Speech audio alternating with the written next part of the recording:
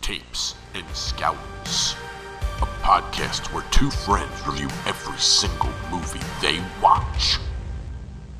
Hi, Max. Hello. How you feeling? You know, I'm a little woozy, but otherwise okay. Why you woozy, buddy? I was just helping Maurice move some things. Yeah, is his thumb still purple?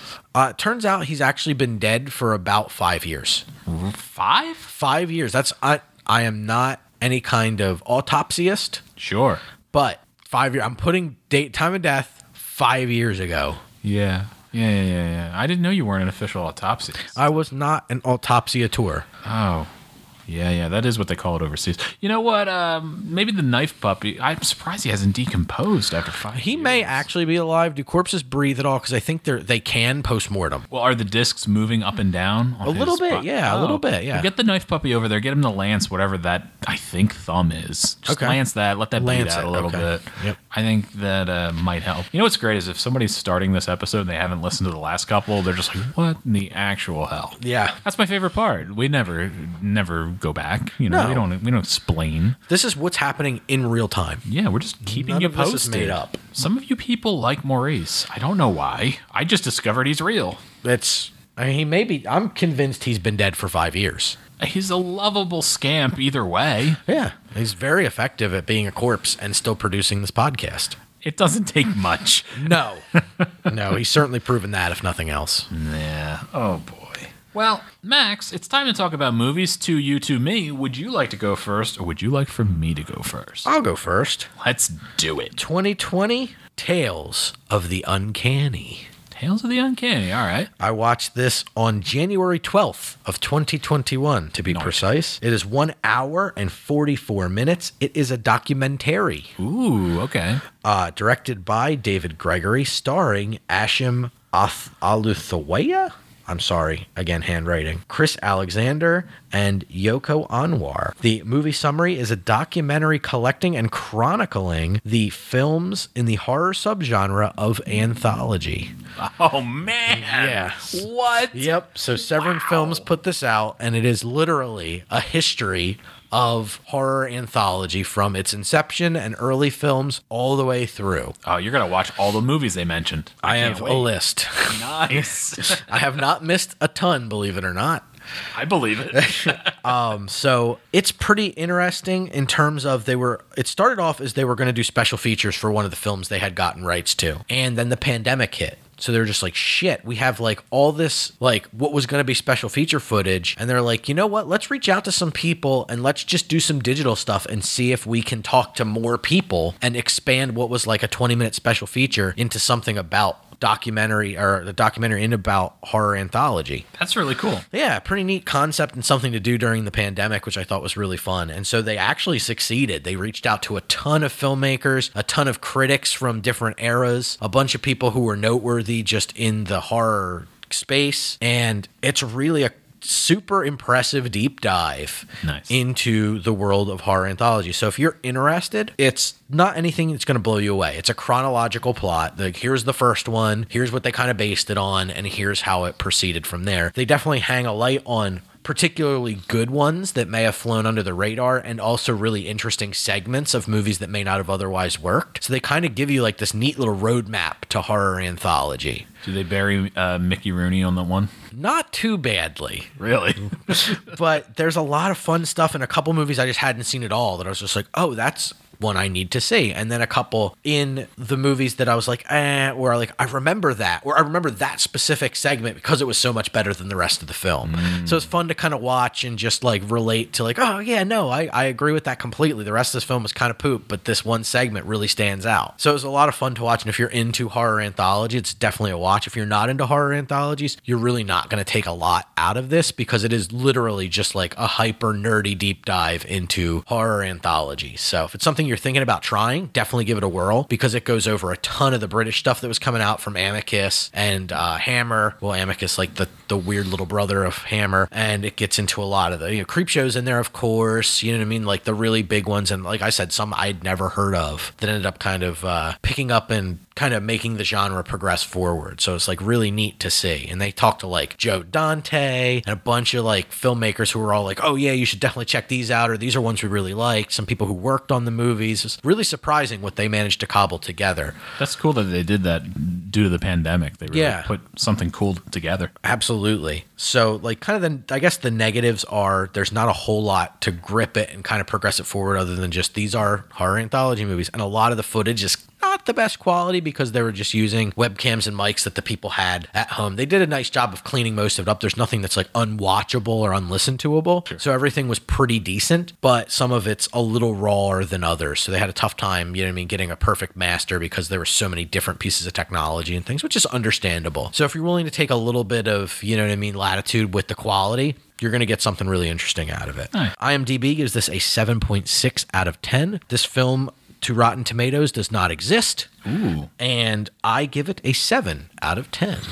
That's pretty cool. Yeah, very fun. That's awesome. I like that you found a documentary about anthology. Yes, I knew you'd appreciate that. I definitely do.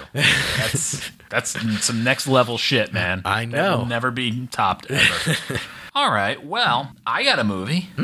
And it's from 2017. Okay. And I watched it on July 11th. Mm-hmm. See that theme. Bus Party to Hell. I see. I swear to God, that's what this is called. Okay. It's an hour 21. At least it's short. Yep. Your genre, comedy horror. Directed by Rolf Kanefsky? Absolutely how you say it. Yep. I'm pretty sure he was a kid on Ed, Edd n Eddy.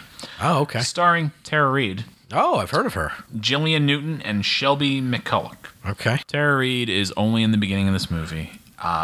But she has an okay role. She is tying together. Basically, you're seeing kind of like the end of what's happening to her. Okay. As it's going to be relevant to this bus that's going to encounter a similar problem. Oh, okay. So your IMDb movie summary. When a party bus on its way to Burning Man, filled with a bunch of sexy young adults, breaks down in the desert, and in the middle of a group of satanic worshippers, all hell breaks loose. Okay. Yes. So The Hills Have Eyes meet like Burning Man. Yes. With a description like that, how could I not watch this piece of crap? Oh my goodness. So my bullet points. Tara Reid is just in the intro, and she does okay. She's clearly just getting a paycheck. Absolutely. It's a mix of awful effects and amazing practical makeup. Okay. It's a little drawn out and a lot of boobies. There's a bunch of boobies and a lot of blood. It's interesting that it's a little drawn out at an hour 21. That's brutal. It is. They could have went back to script phase and saved a little bit of money and tried to clean up some set piece, had something in there. So, yeah, there's not too many. There's a bus. There's the desert outside the bus. Right. And it starts in Vegas. And it definitely feels like some guerrilla filming. Like, there's no way. Right. They got a permit to film of course not. on the strip. Right. No way. But, yeah, this is... So there's a million boobies in this. And I say that because it's not like a soft core kind of weird... Right. movie. And the boobies kind of make sense. So what happens? Just a great sentence. Okay. So what happens is the woman who is the bus driver is part of the satanic cult. She drives these people not to where they're going, but they're all jacked up on all kinds of stuff because they're going to Burning Man. Takes them out to the desert where eventually all these people will come. The satanic worshippers are trying to get a chosen one to appear out of them so they can turn it into a demon thing that will help bring about whatever, the end of days. So they're bringing about a Burning Man. Pretty much. Okay. The worshippers, I feel like the cast that comprises the satanic worshippers, because almost this whole movie is these people at night outside a bus, and that is it. They're all like either circus performers or burlesque dancers. Oh, wow. There's just women with their boobs hanging out and snakes everywhere and people shooting fire and people doing flips. And I'm just like, what am I actually watching? Yeah. This is so bizarre. It's like somebody wrote it and there's like, what do I have access to? All this really weird shit. Right. Okay. And Tara Reid. Which you can argue is weird shit. Nipple.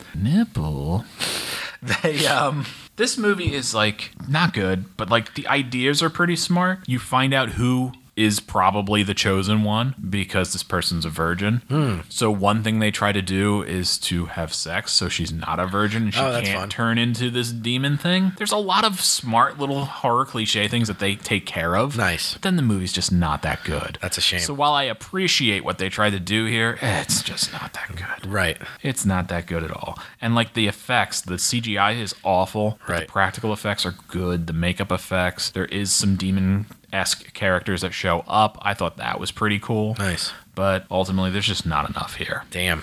Yeah. IMDb gave it a 4.1. Okay. More than I thought.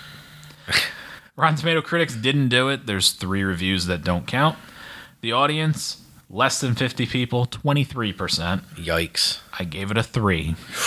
Okay. It's not. It's as a concept, it's fine enough, but as an execution, it sure ain't there. Damn. Yeah, It's a shame. You hate to see a good idea wasted. I mean, no one needs this, but it was. The title also feels a little lazy. Yeah, it needed 3 dots between party and to hell. Yeah. What you got? I got a movie from 1972. Ooh, is it Smokey and the Bandit? It's not. Dang. It is Asylum. I watched And this. the Bandit? Just Asylum. Oh. I watched it on January 13th of 2021. It is 1 hour and 29 minutes. Okay. Ever teasing you. It is a horror anthology film. It is directed by Roy Ward Baker, starring Peter Cushing, Britt Eklund, and Patrick McGee, one of my favorite British actors. Mm-hmm. The IMDb movie summary. In order to secure a job at a mental institution, a young psychiatrist must interview 4 patients in the asylum. That's a good use of anthology. It's pretty cool, yeah. So it's like the doctor who's in charge of the asylum hires him on, or is going to hire him on, and part of his interview is you need to go find these people. One of them is kind of like hyper, like awful, and you need to figure out which one of them it is. So it's like pretty interesting concept. It's like, oh, okay, like one's like fully capable of being murdering people, and I have to go just talk to him face to face. So it's uncomfortable. It's an interesting tie together. It kind of makes you tense and like curious as to what, like, you know what I mean? They're going to tell you their story, and you got to figure it out. Pretty interesting. So it's like, all right, that's kind of cool. This is an Amicus horror anthology from the 70s, and they are kind of like the cheaper, lesser Hammer horror. A lot of crossover.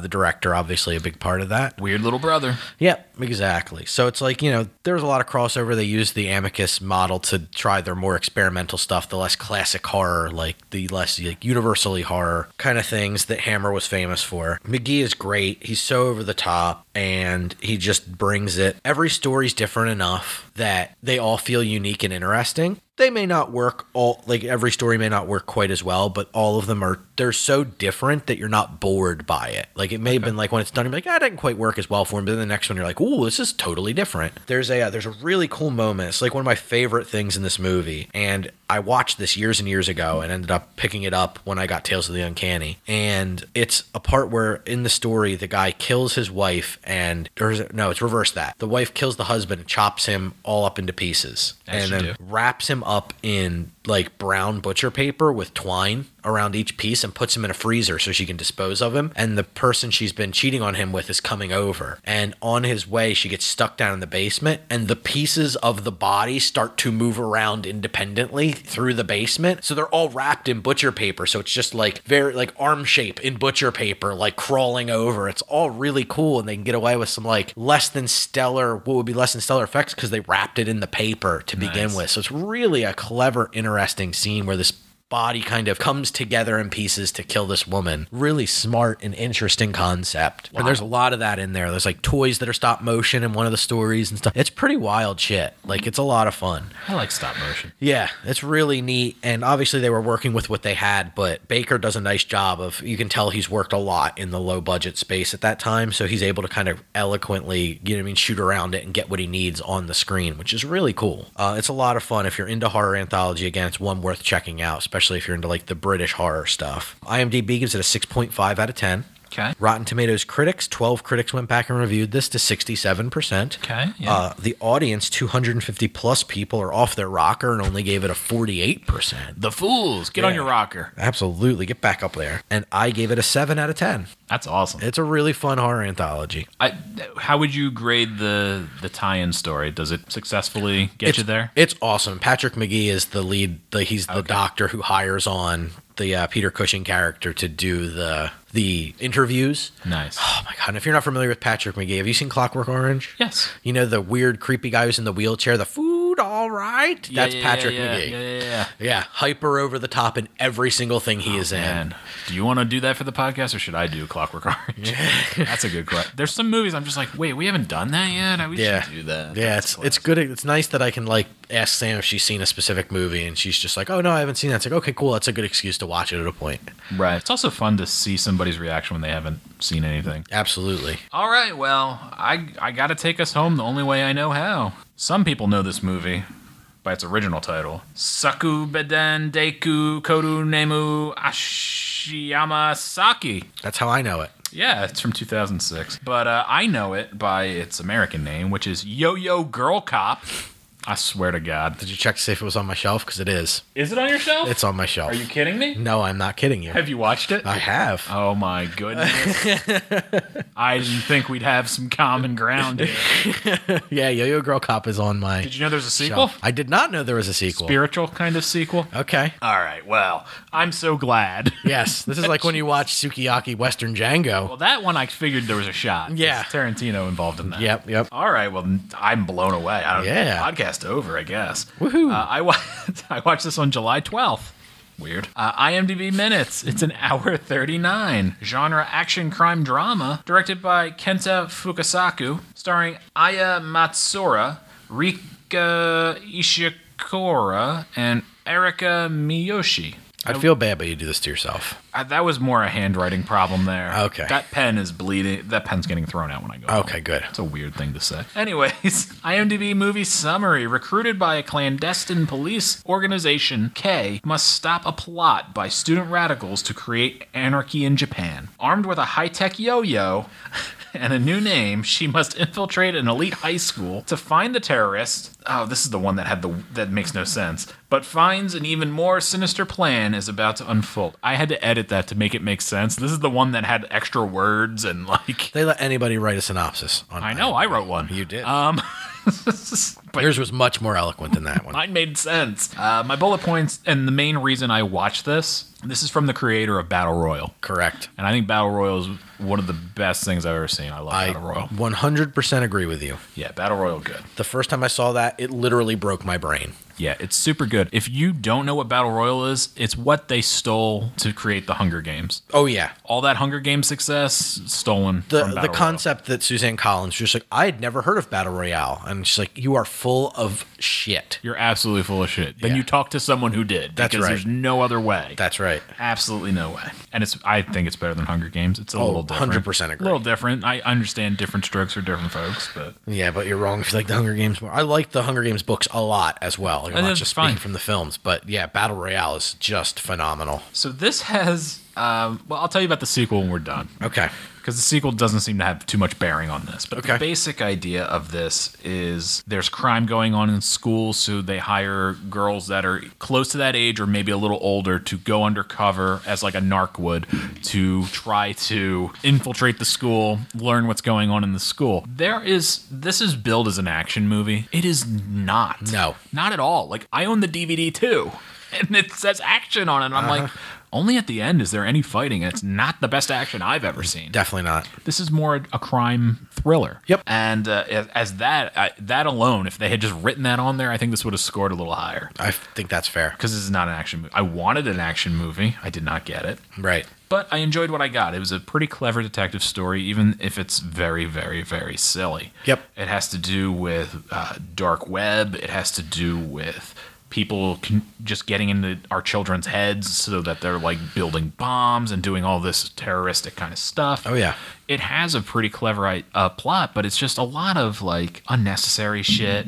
We follow these two girls predominantly, and it's like they're not quite interesting enough. Like, they move it along, but like, right. And then like there's like this part in the middle that doesn't feel correct, where it's just like, all right, I'm going to tell you the truth. And it's like 20 minutes of this girl explaining the entire backstory. And it wasn't anything I saw coming per se, but because there's just no sign of it. But then, like, as good as that was, the explanation, I'm like, well, this doesn't feel like a flow of a movie. No, it's because it's not very earned. jarring. She just vomits out all the exposition, Yeah. and it's just like, that's it. It's like, that's not why you watch a movie. You're supposed to unfold the exposition, not just have somebody vomit it out there. It's very strange, and knowing that Battle Royale is so good, I was a little confused by that. Yeah. You get big, over-the-top anime characters at the end, Definitely. and I appreciated that, but they just weren't good enough. No, it's the Act 3 is definitely where you're gonna Like, it builds to that, but kind of like it's a weird analysis, but Last House on the Left, there's not enough going on in the last little bit to redeem what happened before it. Right. And I mean, she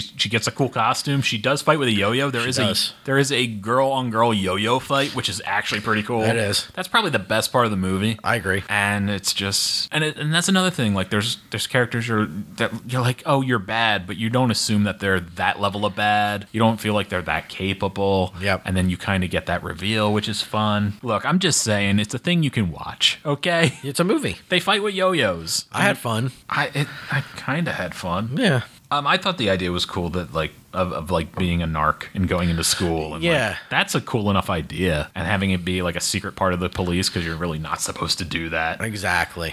The sequel, or spiritual sequel, I guess, is Yo-Yo Sexy Girl Cop. Oh, I see. Which is the same idea, infiltrating a school because there's a prostitution ring in it. Oh boy. So they just took out the explosion terrorist angle and went with prostitution, and that is your sequel. Interesting. Might be good. I don't know. I'll probably watch it just for continuity's sake. Yeah, let me know. If I can find the dumb thing. Yeah. Yeah, this isn't amazing, so let's get out of here. IMDb, 5.1 out of 10. Okay. The critics, 2,500 plus, 35%. Okay. No audience score. Oh, weird. That's weird. To have so many critics That's a review ton, it? Yeah. I feel like I might have wrote that wrong. That doesn't make any sense. Let's assume I wrote that wrong. Let's strike that. Reverse it. No, let's keep it the same because it's funnier. Okay, I like it. I gave it a 4.5.